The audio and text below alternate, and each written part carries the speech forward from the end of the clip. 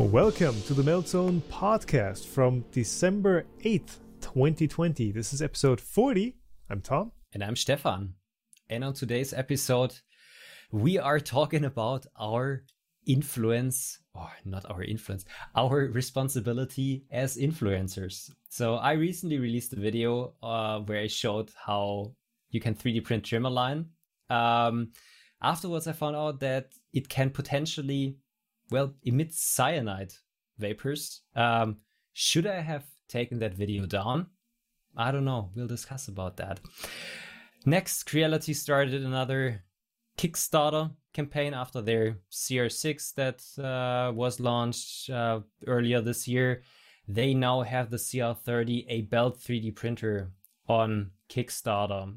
Both of us made a video or a live stream about it, and people have questioned us, for once, why we even made videos about, still ongoing Kickstarters, and why we have been taking a look at the CR30 and not the also currently belt printer on Kickstarter, the iFactory One. Yeah, lots of moral questions in this episode. Not so questionable topics are the idea of whether software gets so little attention versus new hardware updates in 3D printers. We talk about slicers, firmware updates, and minor firmware revisions that get a lot of hype, minor hardware revisions that get a lot of hype, but software and firmware that doesn't. Stefan, it's been a while, man. It's good to have you back. Well, it's to have you back. No, it's good to be together again on the podcast. What have you been up to? Too much stuff, too much work going on, too much family stuff, too much renovation. I don't know. I didn't have a free day for the last couple of months. Well, to be honest, Sunday has now become the family day where I really try not to work and spend my time with my wife and the baby. Yeah. But with free day, I mean a day where, I don't know, I can do fun stuff, even though family stuff is also fun stuff, but fun stuff in being for yourself, gaming, tinkering for myself. But yeah, Christmas is coming. The time before Christmas is always crazy, but hopefully starting Friday, I'll have 4 weeks off from normal work. Nice. I can finally start. Hopefully finally the renovation is mostly finished, because I was basically living on a junkyard for the last 3 months, because every day when the construction guys were coming, everything looked like a mess. Yeah.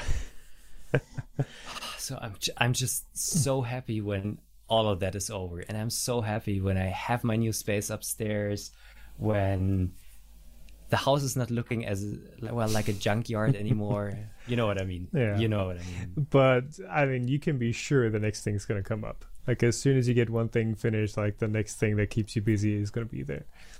Definitely. So, I'll be renovating my old office studio. I'll be renovating the baby room. But this is something I'm actually looking forward to, because I kind of noticed. So we did our garden a couple of weeks ago, and I was helping the garden guy out, just raking stuff up. And I thought, okay, this is kind of a really nice work. Yeah. Physical work, not thinking too much. So, doing the renovation here is just, I wouldn't say stupid work, but different work that you can somehow enjoy, because it's even kind of meditative. It's I find physical construction, building stuff, and having something where at the end of the day you can look back and see, okay, that's what I've done today. I find that very fulfilling to a way. Yeah. I watch a lot of construction channel YouTube stuff, Perkin Builder Brothers, R Buildings, R Construction, Scott, what's the New Zealand guy called? Scott Brown Carpentry. Like, just it's something as an engineer you rarely get to experience. Just walking into a construction site in the morning. Everyone knows what they're supposed to do. Like, you know your colleagues, and it's just you do your thing. And at the end of the day, you look back and you're like, oh, I put in those 5 walls, and you know. Yeah. It sounds like physically tiring, yeah, but fulfilling job though. Yeah, Yeah, it is. And yeah, just also seeing, well, I'm looking forward to see, well, I know how my old studio now looks like. It's also a mess. It's cramped up. The walls are open because we had to put pipes in the walls and cables and stuff like that, and just getting everything out of there, just really getting everything out of there, and then putting new plaster on the walls, a new floor, and just having a beautiful new uncrowded room right here. It's gonna be great. It's really gonna be great. Yeah, and you did get a ton of space in the new. Well, is it an addition? It's kind of like a roof lift, basically. It's a roof lift. Yeah, we basically lifted our roof by a meter and also put Gaupen. I don't know what you say for that in English. Yeah, keep going. Whatever. So I basically have, so currently I'm working, my office is a 10 or 12 square meter office where I have 3 printers in here, my desk where I work, my tensile test machine, my impact test machine, a big rack. Yeah, a big rack behind me where there's stuff on there. So it's really cramped at the moment. And every time when we, for example, record the podcast, or if I do a live stream, or if I did a live stream in here, I had to move everything, and it was a horrible amount of work. And you don't even have space to move stuff too. Like here, at least I can take my C stands where the 2 live streaming, like the monitors I use, I can push those back by a meter at least. But you didn't even have that space, so. No, I didn't have that. And now I have like 25 square meters on the upper floor. And when I renovate this room in here, because there is a walk-in closet behind that wall, and we'll also remove that because the walk-in closet is going to go upstairs. It's going to be another 16, 17, 18 square meters additional room in here where I can have printers, where I can have my tensile testing machine and also the other stuff sitting at their place, and also I can leave them running. Yeah, because I'm not really happy working next to a printer because it's loud and stinky and stuff like that. So I have a kind of stinky room down here, and I have hopefully a nice space upstairs where I have a nice desk to just shoot videos and work, and I don't know, relaxing, more open. Basically, you added a whole bunch of space to your house for the channel. I basically did. My wife is not happy that I'm now having 2 offices, but on the other hand, since we're not yet having a second child, it would be a waste not using this space. They can share a room, can't they? Yeah. We have a walk-in closet, and our basement is pretty big. Yeah. Nah, we'll see. Well, this is the thing. I started 4 years ago with like nothing, or doing YouTube with basically nothing. I had this room right here. The channel grew, but basically the space that I used didn't grow with the channel. And now it's finally the step to make everything bigger, making everything less cramped, making things are also more efficient. Because currently, if I need to shoot video, I always need to either move to the basement or move stuff around here. I have to move lights. I have just 1 pair of lights. So it's horrible. It's horrible. What I'm always thinking about is like, okay, you know, the channel started in this one room and it worked great in this one room. Like, why can't we just keep doing what we did so well with the resources we had? Why does one have to grow? But yeah, like you said, it is really about efficiency, and it is about being able to do it faster with less effort, because it is tiring if you just matroshkaing around in your little room and trying to stack things here and there. Yeah. And kind of it's also a bit rewarding if you say okay, I started from in a small office and I can now finally afford having 2 rooms. Yeah. And I feel comfortable in there. I can have nice lights, I can have nice decoration, and it's not only work, but you also kind of need to enjoy the space where you're working in, because otherwise, I don't know, it kind of gets or makes you feel depressing if it's just like a production facility. It's yeah it is, after all, a creative job, right? Technically we're artists, even though we're not really producing art most of the time, though I guess if it's a video it's not art, it's creative work, though. It's creative work. Yeah, I don't know. Did we actually do the last podcast episode in the old studio already, or was that still in the old new studio? So I think it was in the old new studio. In the new old studio. The last one was together with Gina. Right. Yeah. Right. Oh yeah, that was from. God, where did we record that? Yeah, but in general, like I've been doing a lot of moving too. Just moved the entire studio twice this year. Did you finally move out of the old space? So, like, completely? So yeah, at the beginning of the year, I moved into what I'm going to refer to as the new studio. But because of, I don't know, health issues, I still don't know what exactly it is. I moved back into the old studio, which I'm in right now, into this basement studio. And I am out of the old studio. I'm out of the new studio. That ended, I think, end of October. The rent agreement there ended end of October, and I'm back in the old studio. Yeah. Feeling comfortable? Nah. There was a reason why I wanted to get out of here, but yeah, it is what it is. I mean, I wish I wouldn't have had to move everything twice, because I think just the physical moving everything in, moving everything out, and now I can't find half of my stuff because it's in a different place than where it used to be. That's the worst part, but yeah, I can work in here. Did you actually use like the act of moving to get rid of stuff that you haven't touched for a couple of years? No, but I'm doing now. Okay. So I did use the act of moving for organization and for just getting everything into IKEA Samla boxes, which is, I find, hugely helpful in just being able to grab and find stuff and knowing what crap you have and what you need to get rid of. And I'm now going through all of those boxes and all of those like collections of things and seeing, okay, this I can keep, this I can throw out.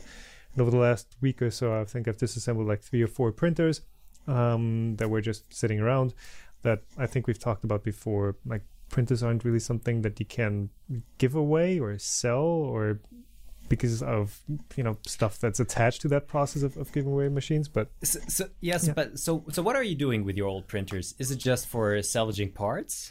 Because this is basically also something. Yeah. Okay. Yeah. Because I have like giving printers away to friends and colleagues, just also for kind of the same reason as you said. Shipping them is mostly not a good thing. Shipping them internationally is even worse. You're probably better off just ordering a new one from Gearbest or something. Yeah. But this is also something I kind of start facing, that I still have printers around that I basically don't need anymore, and I need to I realistically, I think I don't need anymore. But on the other hand, I always have in the back of my head, maybe at some point there could be a use for that particular one. So yeah, I'm maybe a bit of a hoarder. I don't know. My wife would say that I'm a bit of a hoarder. Yeah. I mean, the giving away to friends, I've been doing that too with a couple of machines, but like, you have to be really clear about the fact that, hey, you're getting this machine, and like, have fun with it, I'm out. Like, you figure it out, but I can't support you with this thing that I already want to get rid of, that I don't want to have around anymore. And I feel like it's the same with schools and stuff. But yeah. What I'm keeping from printers is basically the reusable stuff. So if it's got a decent hot end, that's staying. If it's got a reusable mainboard, of course, V-slot profiles, heated beds, belts, linear motion systems, all that sort of stuff. So I've got a stack of V-slot. I've got a box full of mainboards. I've got a box full of LCD screens, and the plan is to do at some point next year to do like a scrap build of like, hey, because I've also got those aluminum profiles from the photovoltaic system, which are like 1.20 m long profiles. They're 40 by 40 millimeters, with 50 by 50, 45. I don't know. They're pretty big, and I want to build something big from those and just use whatever I have. Cool. That's kind of the, maybe mainboard you can use for some sort of a motion control system like the tensile testing thing that I'm building, because that's basically what I need. It's an Arduino with a stepper driver, or with 5 stepper drivers. So yeah, but still at some point you get to the point where, do I need like a 10th or a 20th mainboard in my Samla box? Yeah. And people will scream, "Oh yeah, you don't need your printers anymore. I'll take them." But yeah, it's not that easy. Yeah, well, is there like a FedEx collect service where you just hand them a printer and you're like, okay, here, have fun. Please package it and please, make sure it arrives safely.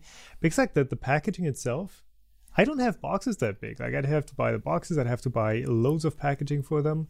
And then, like you said, international shipping. Like, shipping a printer with DHL, which is already one of the cheapest options, is like $80 just to the US. And if it's like Australia, it's like $150. Like, an Enid E10 isn't worth that much. It wasn't worth that much when it was new. Yeah. And maker spaces don't want our crap either, so that's the other thing. I also already talked to schools, but they have their safety regulations, and they're basically even not comfortable having like a hot end where students could potentially touch it, where you say, okay, come on, you will not get like 2nd-degree burns from that.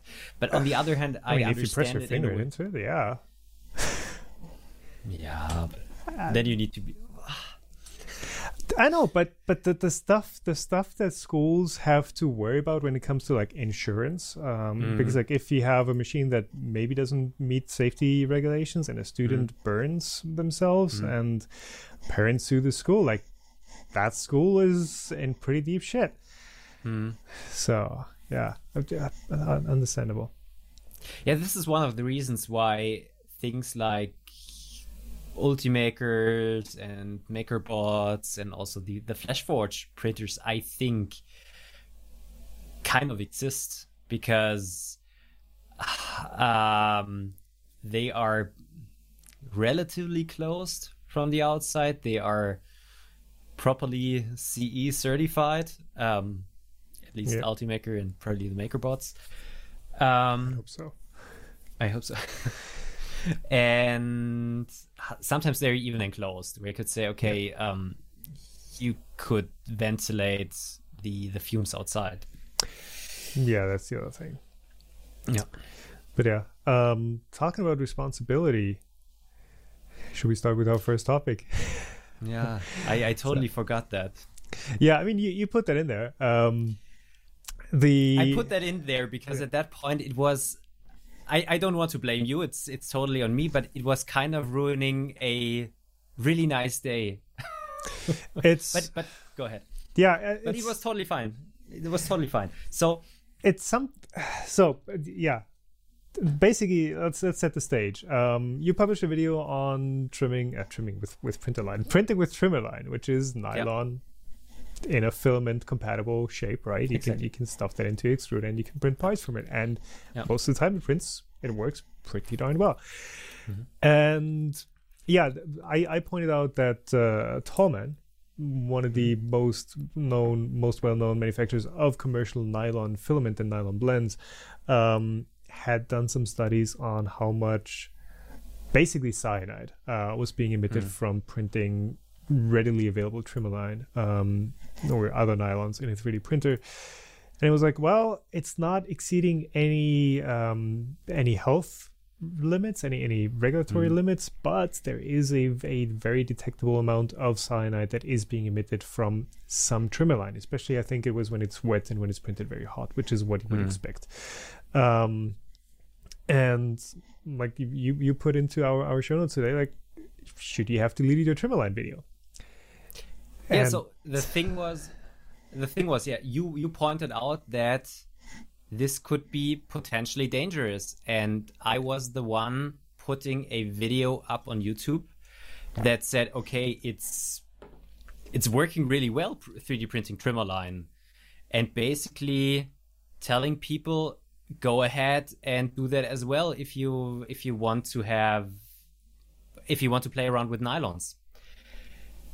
So the video was doing really, really well. It's one of my I'm best hoping it's performing still videos. doing well. It's still doing well. Okay, so it's still up. That's good to hear. It's still up.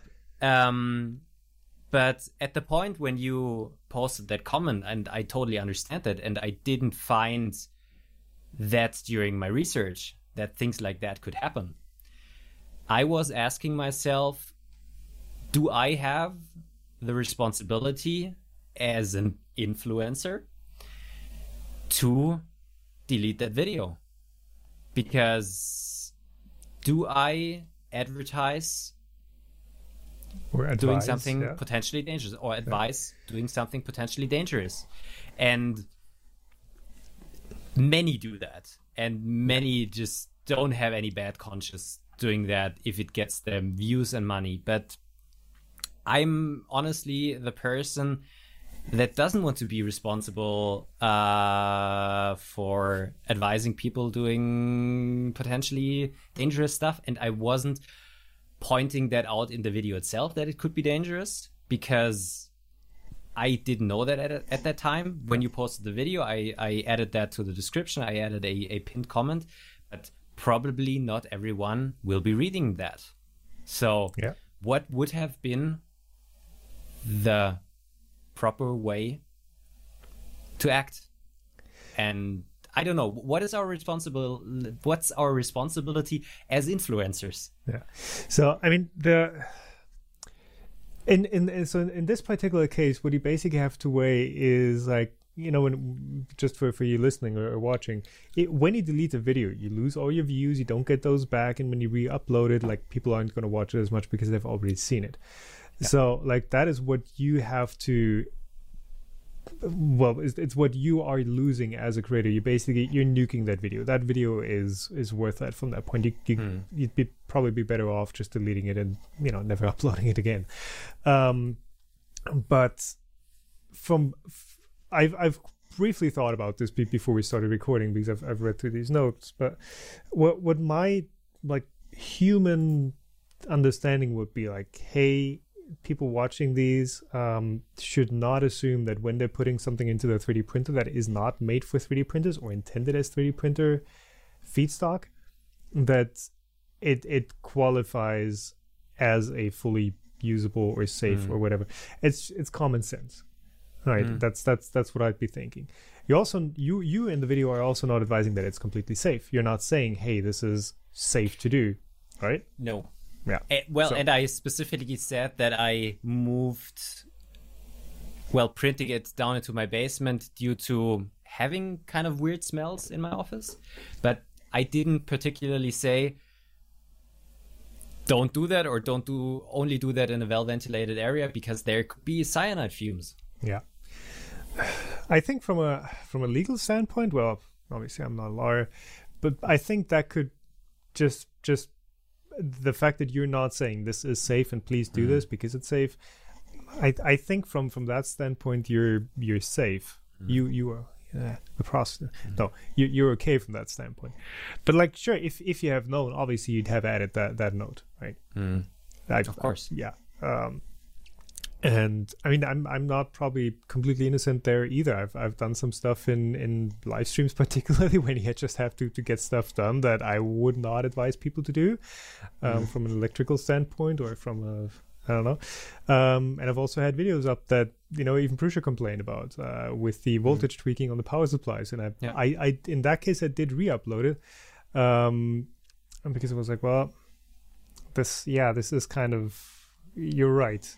This is probably or likely going to break people's printers, which I think is a stronger reason to delete and re-upload a video than, hey, there might potentially maybe be some non-dangerous level of cyanide emissions. Yeah.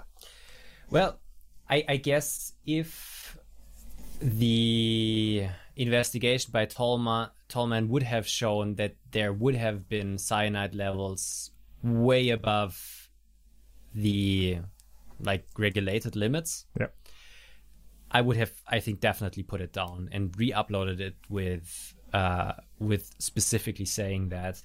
But since they let it run for like an hour in a closed box and still just had 1/10 of the legal limit, I said, okay, even though maybe I would have been more comfortable with having a statement in the video that could happen, I think I still don't have a really bad conscience and think that tons of people gonna die 3D printing Timberline. And since 3D printing Timberline has been around for like a decade, pretty much, yeah. If it would be crazy horribly dangerous, I would have found something during my research. Yeah. It's still, I'm still not 100% comfortable with the decision of leaving it up, but in the end, as you said, it was kind of a decision of not having that video, well, having spent a lot of work on a video and just basically nuking it, or just leaving it on the channel and getting views and therefore also getting money. Then it was also a sponsored video. Then you would have to discuss with the sponsor, hey, sorry, I had to put it down, I had to re-upload it. Now it's not performing well anymore, and things like that. It is, you are in a bad position, and I guess it's really hard to do it the proper way. And I don't know if it would have been the proper way to do it either way. I wish YouTube had like a feature to re-upload a video without losing everything. I think it's something that's been suggested and complained about a lot before. There used to be the on-screen annotations, which didn't show up on mobile, and I think they just completely stopped showing them anywhere. But those at least used to be something that you could do. Right now what YouTube lets you edit is it lets you blur out regions in a video, and it lets you mute and replace audio, but that is it, and it also lets you cut out sections out of a video. I think is there still a view limit? It used to be 100,000 views, right? There was a view limit, but I don't know if it still exists. Right. That is possible, but you're not able to add anything. There is the possibility, I've heard, I think on a MKBHD podcast, that if you really have good connections to YouTube, they can potentially replace a video, and that happens from time to time. But this is not an option that you have as a small creator. Well, we at least have, someone we talk to at YouTube. You have someone. Why don't you have your YouTube partner manager yet? I'm still not worth having a partner manager. It's like you're supposed to get a partner manager assigned to you at 100,000 subscribers, and mine reached out at like 70 and was like, hey, you're on a really good road to 100K. Well, she also reached out to me when I had like 50,000 subscribers, something like that, but this was just in the, what was it, the Rising Star program, right? Or something like that. But I mean, when when that ended, she basically told me, okay, that program ended. I can't talk to you anymore.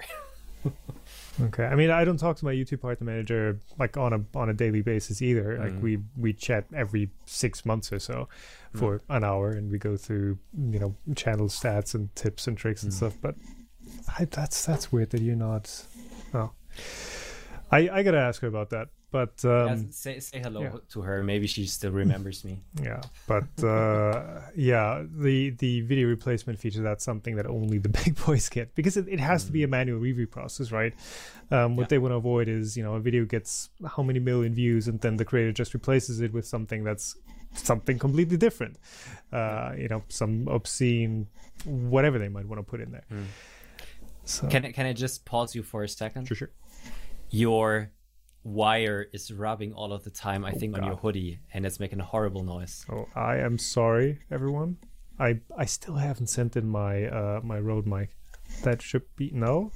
I still haven't sent in my Rode mic. Your Rode mic. Because that should be better, right? That's better. Yeah, that's better. Sorry, listeners. Where was I? I don't know. Partner manager. Yeah. I'm sorry about that noise. Maybe just to end that topic, I think we definitely have a responsibility at the position where we are, because there is a reason why some call us influencers, or I don't know. The sad thing is that many creators just don't care about their responsibility. Yeah. But still, I don't want to be one of them. But there's still kind of a decision process that you sometimes need to do. Is that okay what I'm doing just because everyone else is doing it? And that video was the point where I was really struggling, and I uploaded the video, or I released the video. It was doing really, really well. I was totally happy, and then just like my whole weekend. I'm sorry to have ruined your. No, it's totally fine. I think it's good to think about things like that, because I think that will definitely motivate me next time when I'm working on a video to do research in specific directions. Yeah. Think about what I'm doing. So. Think about your actions, Stefan. Yeah. Okay. Yeah. I was gonna delete that section as well and move on to the CR30. Yeah. Which CR30, is everyone has a CR30. So we we were like the last two people who unboxed one. It feels like. So Angus already has his review out. Is it? Yeah, it's a review, right? It's a review. Joel did a review of the CR30. I'm not gonna do a review because it's one of my policies to not review pre-production hardware and Kickstarter hardware in particular, because like they could send us anything and then ship something entirely different to backers, which has happened before. Your cable is rubbing again. Hold on, I've also got is it a Sennheiser? The MKE 600 on order, the boom mic, which I'm hoping to use for regular YouTube videos from now on, so I can put that up as a boom for the podcast as well. Is that better? It's better for the moment. I'll let you know. I'll mute myself, and you can keep going with the CR30.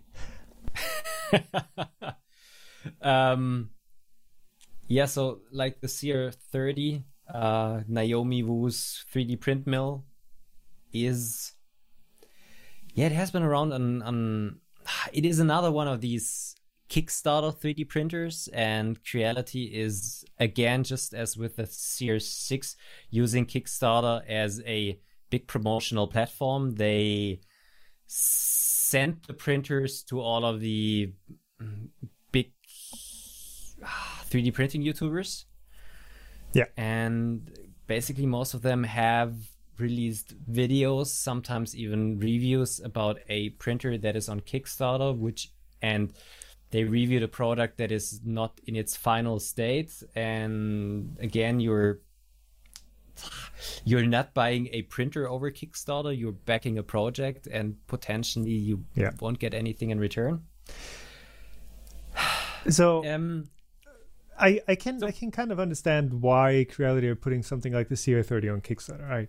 I can understand it much more than for the CR6SE, because the CR30 is an experimental product that has, it is radically different from something that is just another regular, Prusa i3 style printer like the CR6SE. The entire belt platform that requires new tooling, lots of development. It's, of course, that also I'm looking at it because it's on my desk right here. But of course, it's also reusing parts from existing machines, like the obviously motors, profiles, electronics, toolhead. All that is reused from other Creality printers. But like the core product itself is something that's new. Does Creality need to kickstart it? Probably not. No. But is it something that I can understand a Kickstarter for? I guess kind of, yeah. I guess also in a bit of a way, I think Naomi said that in one of her videos, that Chinese companies are usually not comfortable releasing a product that uses unproven technology. So meaning companies are usually not happy to, for example, release a belt printer when there aren't any other basically belt printers on the market, and they don't know if there are many that will buy it, and they potentially develop something that nobody will buy, so it doesn't really work or something like that. So, and she had to do quite a lot of convincing Creality to give her the opportunity to start the project. Yeah, because this is essentially Naomi's project, right? This isn't like Creality's project. This is something, I think in one of her tweets, it was like, okay, I would have launched this thing myself if the rules on Kickstarter would have allowed me to. So basically, this is Naomi's printer with a Creality backing from a production standpoint, and Creality acting as the company making this, but really this is Naomi's project, right? Yeah, for this reason I understand using it as a Kickstarter, but Creality definitely would not have needed the Kickstarter, because you and me, we both basically received a fully developed product. In a way, it had a manual, it was properly packed. I think there isn't any tooling necessary for that product. So I think the only things that might change are some minor details. So there isn't the need that they need that kickstart money to, for example, create injection molds and stuff like that. It's more as a prototype, in my opinion. Yeah, but I mean that's getting into the discussion like what is Kickstarter? And Kickstarter is, it is a marketing platform. It's not a that I don't think they're saying anywhere that they're helping like new and upcoming companies. No, they're just like I think it became a marketing platform. There's still some projects, and I think this is still a more or less significant amount of projects that use Kickstarter as a platform to get funding to get a product out in the open, out from having only a beta unit. And maybe that also takes us to the second point, the other Belt 3D printer that is currently on Kickstarter. I think those guys, I'm talking about iFactory, a German belt printer, I think they are using Kickstarter more as a platform to really get funding for their project. Yep. Because they don't have a big company in the background. I don't know if they have any venture capital or something like that. They might not have the money at the moment to manufacture this product for the big market. Yeah, for sure. I mean, they are more in the spirit of Kickstarter. Yeah. I've just looked up their project. They're at 147,000 euros out of a 92,900 euro goal, which is 1/10 of what the 147,000 euros is, well, a bit over 1/10 of what the CR30 is doing right now. Mm-hmm. Yeah, so that there were questions about like why, especially for me, where I'm publicly saying on the review guidelines on the website, like why are you looking at or reviewing, and not unboxing is not a review, but why are you looking at the CR30 and not the iFactory One? And well, the iFactory, I know it kind of sucks, because on the one hand I say, okay, I'm not doing crowdfunding products on the website, and on the other hand I'm saying, well, if it's Creality, I'll take it. But I had relationships with Creality. I was writing with them back and forth, and they were like, hey, they sent me the Ender 3v2, they sent me the CR6SC, and they were like, hey, by the way, we've got this 3D print mill coming up, do you want to take a look? And it's like, well, yeah, this looks interesting. And usually I don't do, like, I get probably half a dozen emails a day asking me for some sort of a product review, whether it's crowdfunding or not, and usually I don't do, well, I never do crowdfunding products. And for this was something that I personally just was interested in, and was interested in seeing how well the technology worked, what challenges there are, what you can print with it, what you can't. And yeah, Creality reached out, iFactory didn't, so I have a Creality CR30 and not an iFactory One. Okay. And you didn't have one either, right? I don't have one either. To be totally open, they reached out to me, like, I think 2 months ago, and asked me, hey, do you want to take a look at our Belt 3D printer that is coming up? It's going to be on Kickstarter at the end of the year. And I said, no, I usually don't.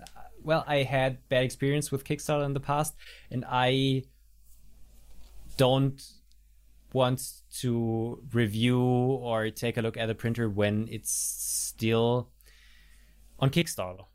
Yet you accepted the CR30.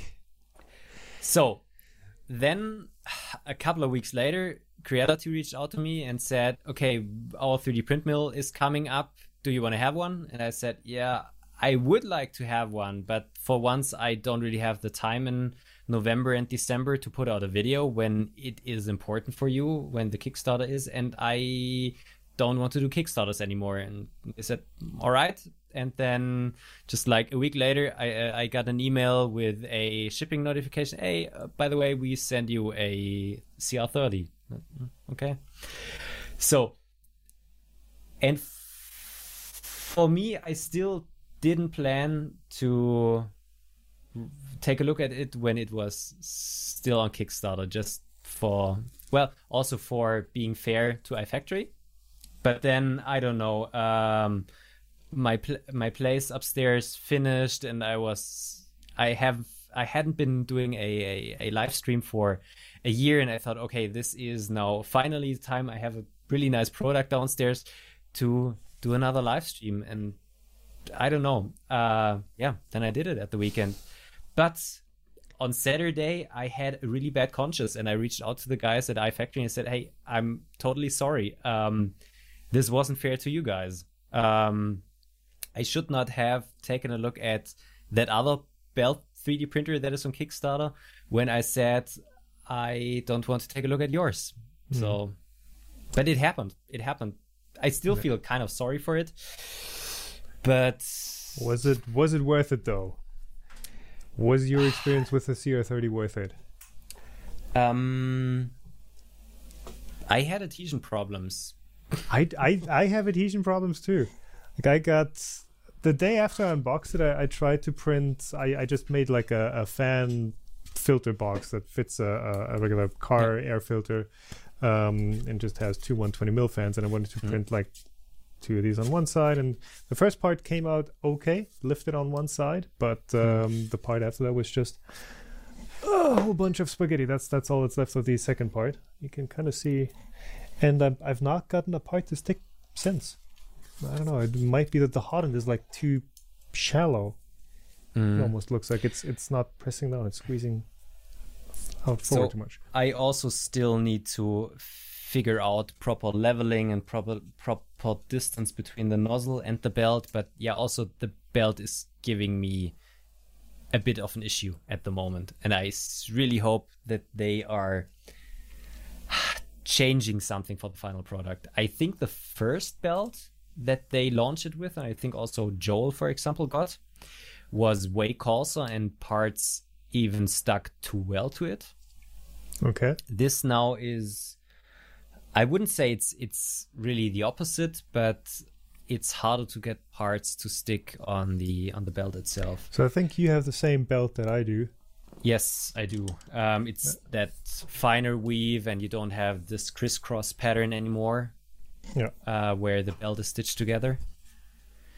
Did I have a good time with the CR30? It is a really interesting machine. It's well built. I got some really nice prints with it, but I think software is currently still limiting it a bit, and just my experience with, I wouldn't say that technology, but things like how do I need to level the printer? Yeah. How do I need to prepare the belt, for example? So that is currently still causing me issues, and but I haven't also been working on it for the last 2 or 3 days.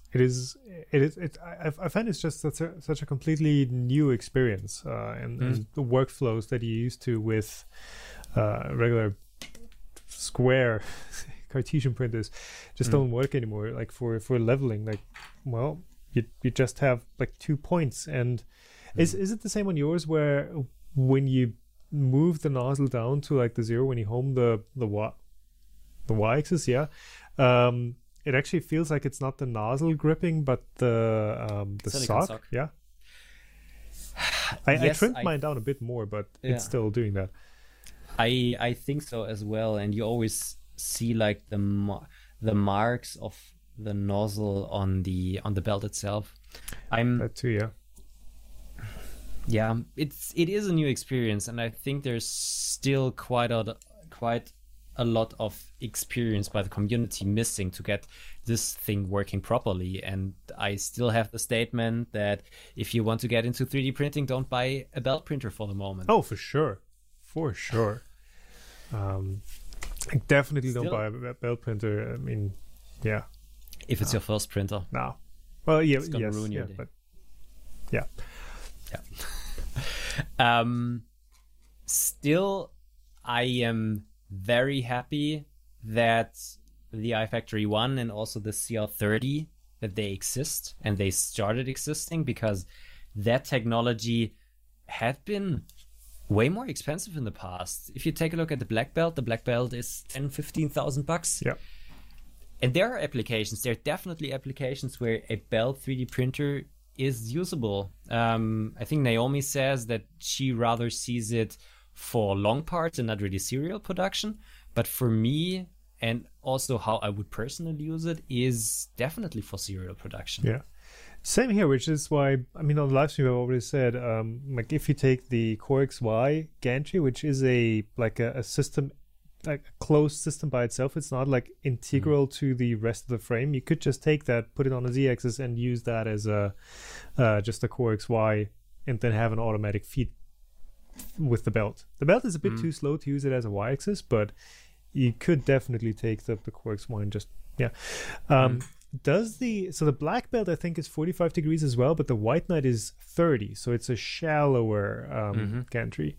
And I think the shallower gantry is actually more useful for doing serial production, because you probably have better bed adhesion, because you're squeezing the filament more into the bed, and also you can print slightly off vertical walls, tipped away from the nozzle, which is something that we saw in the Creality live stream, where they printed Benchies where the backside of the Benchy already needed supports, and they specifically printed the backside of the Benchy first, because that was the shallow and the shallow side of the side that had less of an overhang.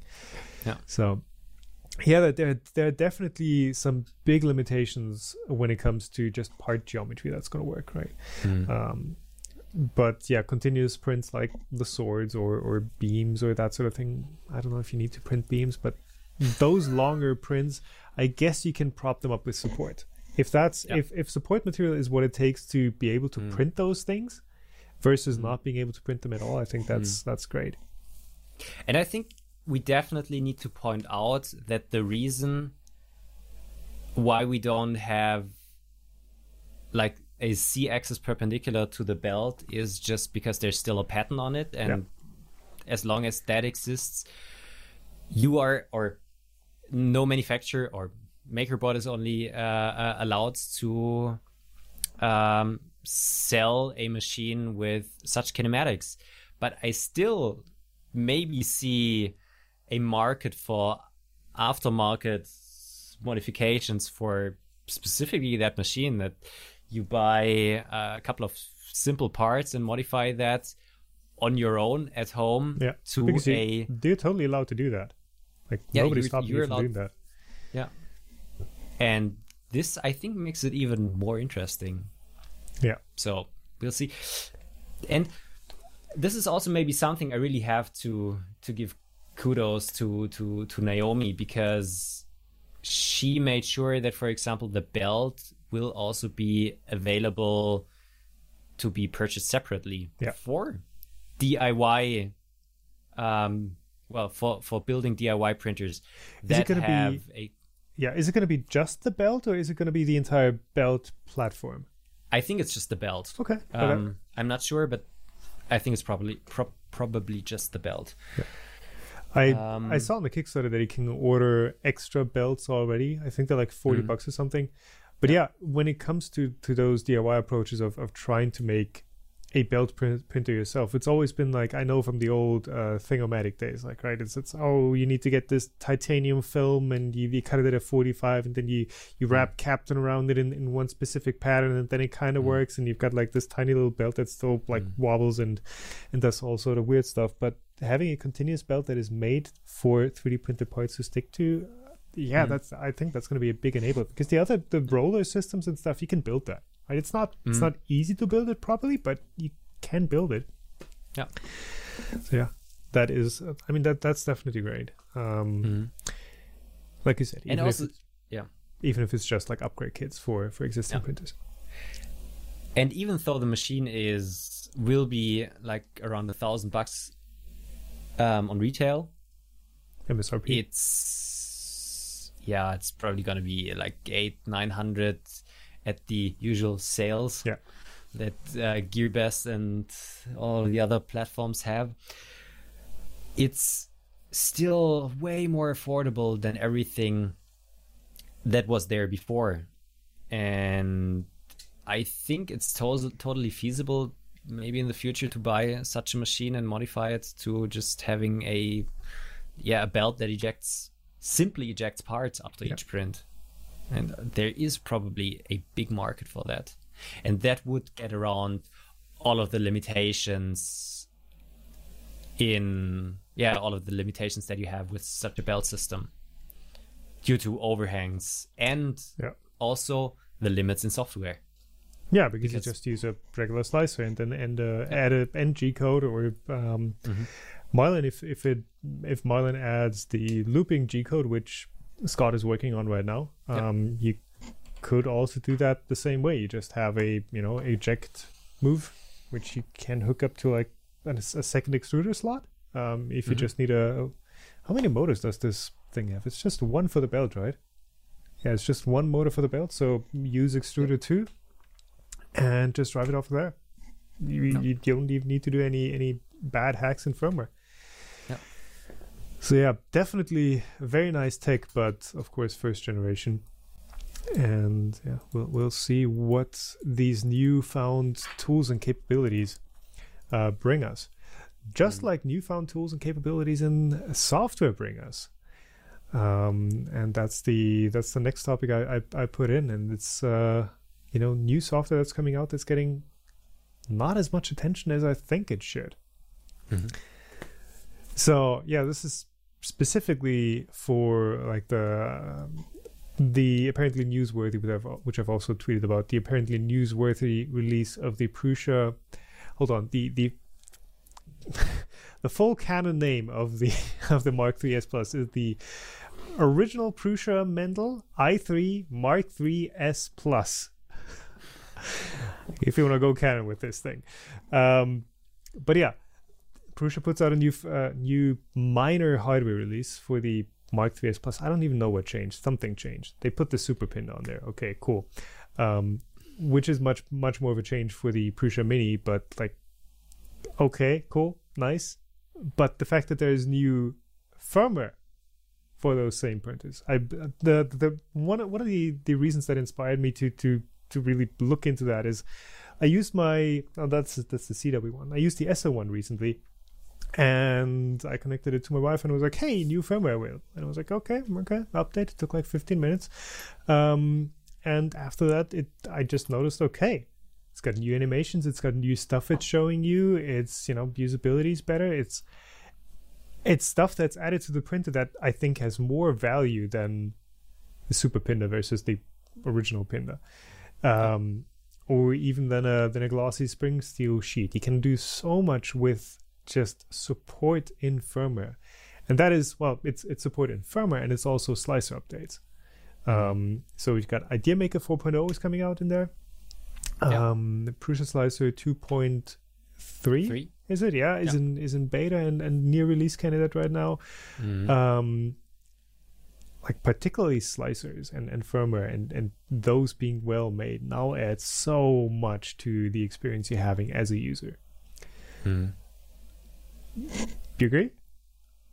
Definitely. Okay. Yeah, definitely. I think, and this was the reason why I also pointed out slicing software for belt printers before, because they are currently still limited by the software that's available. But yeah, Idea Maker 4.0, I have been using it briefly, Idea Maker, in the past, because it has some really nice features, and it's basically a copy of Simplify 3D. And since probably version 5 of Simplify 3D is never going to happen, I'm hoping that Idea Maker will implement a couple of those things. But also that they have been teasing that they will be implementing belt slicing in their slicer, and with advancement of software, it will also advance or make hardware way more capable. Prusa Slicer. So I started with Slick 3R or Slicer, or however you want to call it, 4 or 5 years ago, and it was okay. But switching to Simplify 3D at that time was just an enormous step. Yeah. But the way Prusa Slicer has been coming, it is, in my opinion, currently, I think one of the most polished slicers out there. Yeah, I mean, so for a while, the new Cura basically 2.0, and we're now at 4.8 or something.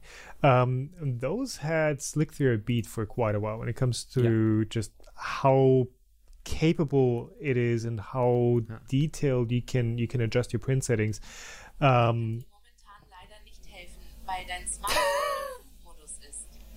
Yeah, I put you in airplane mode. Yeah, so Cura had Prusa Slicer Beat for a while, and then when Cura had Slick 3R Beat for a while, and then when Prusa Slicer came in and became a part of, or Prusa took the Slick 3R project and made it their own slicer, I think that's when that became maybe not as like detailed in slicing settings, but just capable in what it can do. I honestly, I've used Simplify 3D like once. Maybe I've used it probably more as a G-code viewer than I did as a slicer. I just found the interface just too many steps you have to go through, and like what? But obviously it's a paid slice. It's $150, so I didn't really have much incentive of using this and trying to get more people to spend money on stuff that, if you look at open source slices, you kind of have to anticipate that those slices are going to be at that level at a point. But where am I going with this? I don't know. Where, well, yeah, Cura has been beating Slick 3R in the past, but in my opinion, Prusa Slicer has overtaken Cura. For me, I'm still using Cura from time to time, but Cura now has so many settings that you can tweak that it's, I don't know, even too much for me. And basically almost any printer I've been using over the last 1 or 2 years, where I just use the standard profile in Prusa Slicer and just tweak retraction setting and I don't know, build envelope, pretty great. Yeah. Super great results. So honestly, so what I'm doing is I guess is not typical. I've recently realized that with the way that I'm not using Octoprint, but with so many printers around and with so many different machines, I basically just use the whatever slicer the manufacturer provides. Like for the Creality machines, for the Ender 3v2, it's Creality slicer, which is Cura 4 point something, and it works fine. It works absolutely fine. For Prusa, I use Prusa slicer because, well, it's got the best profiles for the Prusa machines. For the Elegoo printers, well, obviously use Chichibox because there's Lychee slicer, but yeah, I just use whatever that the manufacturer has made profiles for. And most of the slices are really good these days. Like, use whichever one you like. For me, it's kind of different because I'm so used to Prusa Slicer that I often don't really bother installing the slicers that come with the printers, because I know if I use the default profile in 95% of the cases, the results are better than with the provided profiles in their own software. So, but that is for that reason. That is for using the printer and for doing stuff that you want to do, and not for testing the printer, I assume. I think your testing approach is unique in a way that you try to give your viewers an experience of the machine as if they are totally new and would follow all of the steps that the manufacturer suggests. I am also trying to be as close as possible in a way that I don't do like 20 modifications before I start a review. But I don't know, Slicer is something so important for me, and also something that is I'm currently missing the word. Well, that can be just, you can use one slicer and use it basically for all of the machines. That I rather use a slicer that I know how it works to try to get the most out of the machine that I'm reviewing. Because I say, okay, if that printer is limited by the provided software, I think it's the easiest step to just change to another slicer than doing like 20 modifications and ruining your printer that way. All right. So, but what do you do when the printer doesn't print well with the slicer that you're using? Like that could be your fault in how you set it up. Well, if that is the case, I definitely try to use their slicer and their profile, but it rarely happened to me that this was the cause of bad printing results. As I said, in 95% of the cases over the last years, basically the standard profile in Prusa Slicer or in the past Simplify 3D worked better than the provided profile.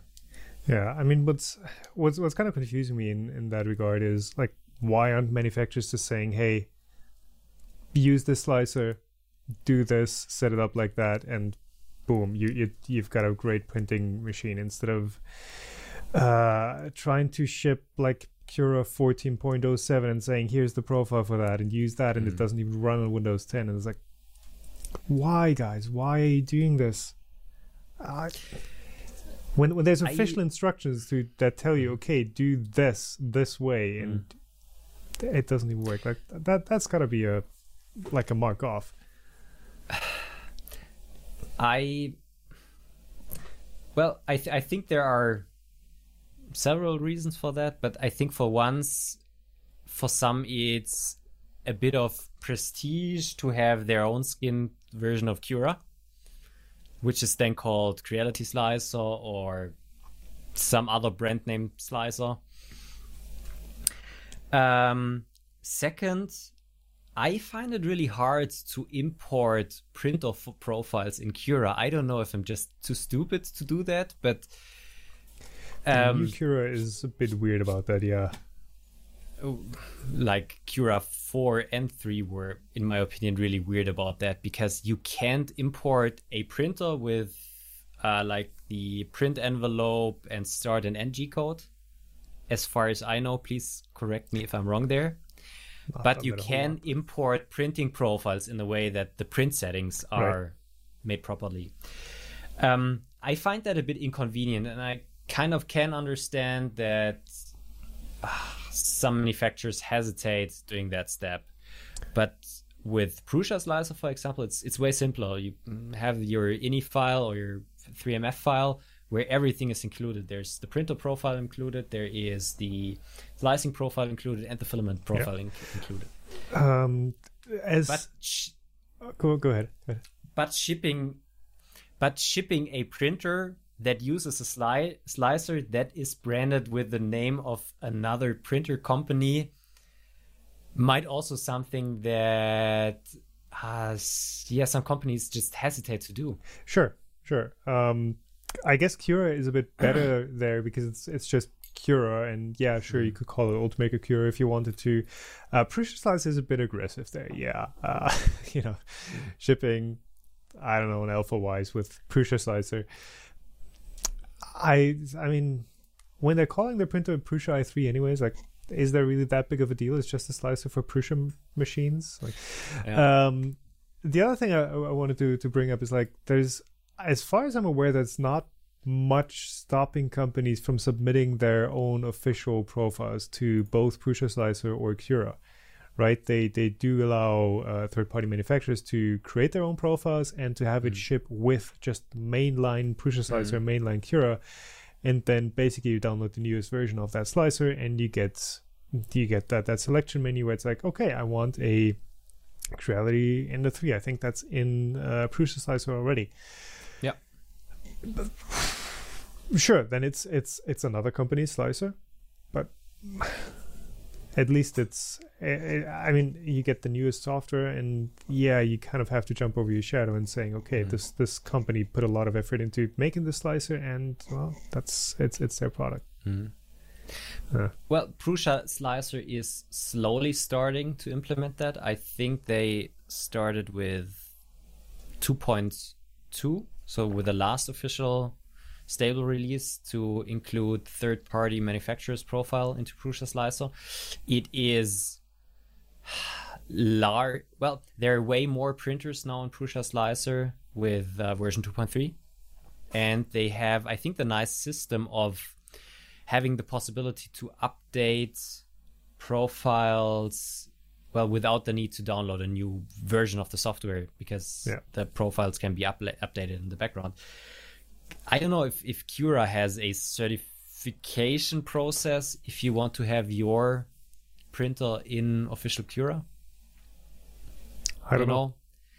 In my opinion, that would be the proper way to do it, and that would make it the easiest for everyone, because installing software that is on a generic thumb drive in a, I don't know, printer box always, I don't know, tickles me a little. I don't know if I'm now a Bitcoin miner. And also, usually you don't just have the latest release with the latest software. Just get a completely separate computer to install all your slices on, and then connect it via HDMI so you can view it in your live streams. This is the computer that's doing all the slicing in all of my live streams. This has all the cool slices on it that companies supply, and this computer that we're using right now is just streaming computer and clean. It has my personal stuff on it. This has no accounts logged in. no network access. Well, Yeah. network share access or anything. This is just the trash box. Yeah. Yeah, it's kind of weird when you have to install some software from someone who, maybe even triggers a Windows, not firewall, but the Windows Defender warning, where it's like, oh, this is unsigned software, or it's a weird file signature that we've not seen before. Yeah. I think it's mainly prestige of the manufacturers that they think that they need to do that because everyone else is doing it as well. In my opinion, it also doesn't make sense provided to any of the, common slicers, and provide a profile to the common slicers, and they have the possibility to have properly updated software and also profiles. Doesn't matter if the printer is shipped today or in a year. Yeah. Maybe they're scared that in a year Prusa Slicer says, okay, we don't allow external profiles anymore. True, but at that point they could still fork the software. Good, but then it's like, we've already shipped with Prusa Slicer. It's dependencies on other companies that are your competitors. I see how that is tricky. Yeah. Maybe just to finish that up, have you been working with Idea Maker in the past? I have not. Okay. Why? No need? Didn't occur to me. Okay. Like for you're saying you're using Prusa Slicer for everything basically. I'm using Prusa Slicer for machines where I don't have a profile for another slicer or an official slicer, or I build something myself. I do use Prusa Slicer for that for the most time, and it's just been doing everything that it needed to do. Like, I've not had a need to use another slicer. In the past, I used another slicer, Simplify 3D, for the great supports that they have. But since talk about their great support that they still have. The great support structures. You know what I mean? But this is now also obsolete because other slicers have that as well. For which reason I also still used it is for design of experiments. If I want to test different printing settings, there is basically nothing better than Simplify 3D, because for every part on the print platform you can use a different layer height, a different everything, different print setting, nozzle temperatures. This is great, but they haven't updated their software. And as I said, Idea Maker is basically a copy of Simplify 3D. I think they even have some of the developers of Simplify. I've heard that as well, yeah.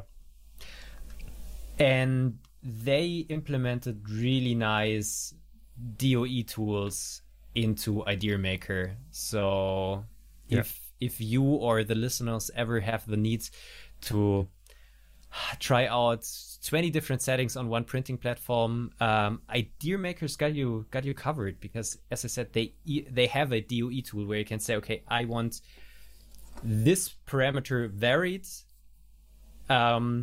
from this to that range, and it directly, I think it creates copies of the part, right, and assigns a different profile to all of the parts. So it's basically really cool. It's basically that paid web tool that we've talked about like 2 or 3 episodes ago, where you go in and it gives you a set of G codes. Yeah, it's basically that in Idea Maker now. Not that automated, not that automated, but if you know what you're doing, this can be the way to go. And what I'm, for example, still missing in Prusa Slicer, you are not able to change the nozzle temperature per part, right? Which doesn't make a huge amount of sense if you're printing continuously. But I'm often doing sequential prints, where I would like to assign a different temperature to all of the parts, because I want to find out what the influence of printing temperature is. Yeah. That's not possible. So I still need to go into the G code and add M104 exactly by my own or on my own. I've done that manually too before for Philoween Season 1, obviously, with the filament temperature for the calibration prints. Like, that's just been manually edited G code. Of course, like if you have to do a lot of it, you just add like a tag in the G code, and you just do Control F and you find it, and you. But it's like, no, come on, you can do that better.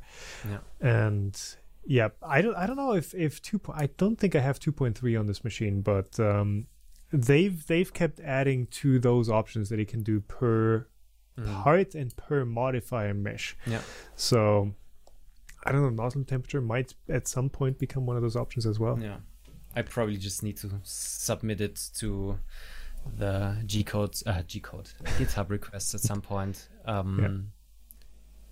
And what I also have to give them kudos, if you submit something to GitHub and if it's something feasible, they are very active in implementing stuff and also fixing bugs, which is really, really nice. Yeah. And I think I have been using all of the alpha and beta versions of 2.3 because they added some really cool stuff in there. Yeah, you know what would be nice? If you could select an entire printing profile per part. You just say, okay, this part is, I've got my, vase mode 0.25 millimeter layers tuned in. I'm going to use that for this. And then, well, I guess for RAID modes, sequential doesn't make sense, but I mean, Simplify 3D. If you print, yeah. That was the reason why I just used Simplify, because you were able to do that. You could start, for example, with a really normal printing profile and then at some layer continue with vase mode and then get back to normal printing. Yeah. Idea Maker also's got you covered. So should look you don't into want that. to spend $150 if you want to do something like that. Yeah. Cool. I see you found your fidget toy as well. I've got my micro SD card in the adapter. It's just something you I'm starting to get really tired. I don't know. I need something to keep me awake. It's 10 o'clock at night and I started working like 6-7 o'clock in the morning. You've earned your Feierabend. So I guess let's close this one out. Guys, thank you for watching. We're going to be back hopefully a bit earlier with the next episode. Maybe for Christmas. Yeah, you're off work, so you've got time. Well, probably all booked out already.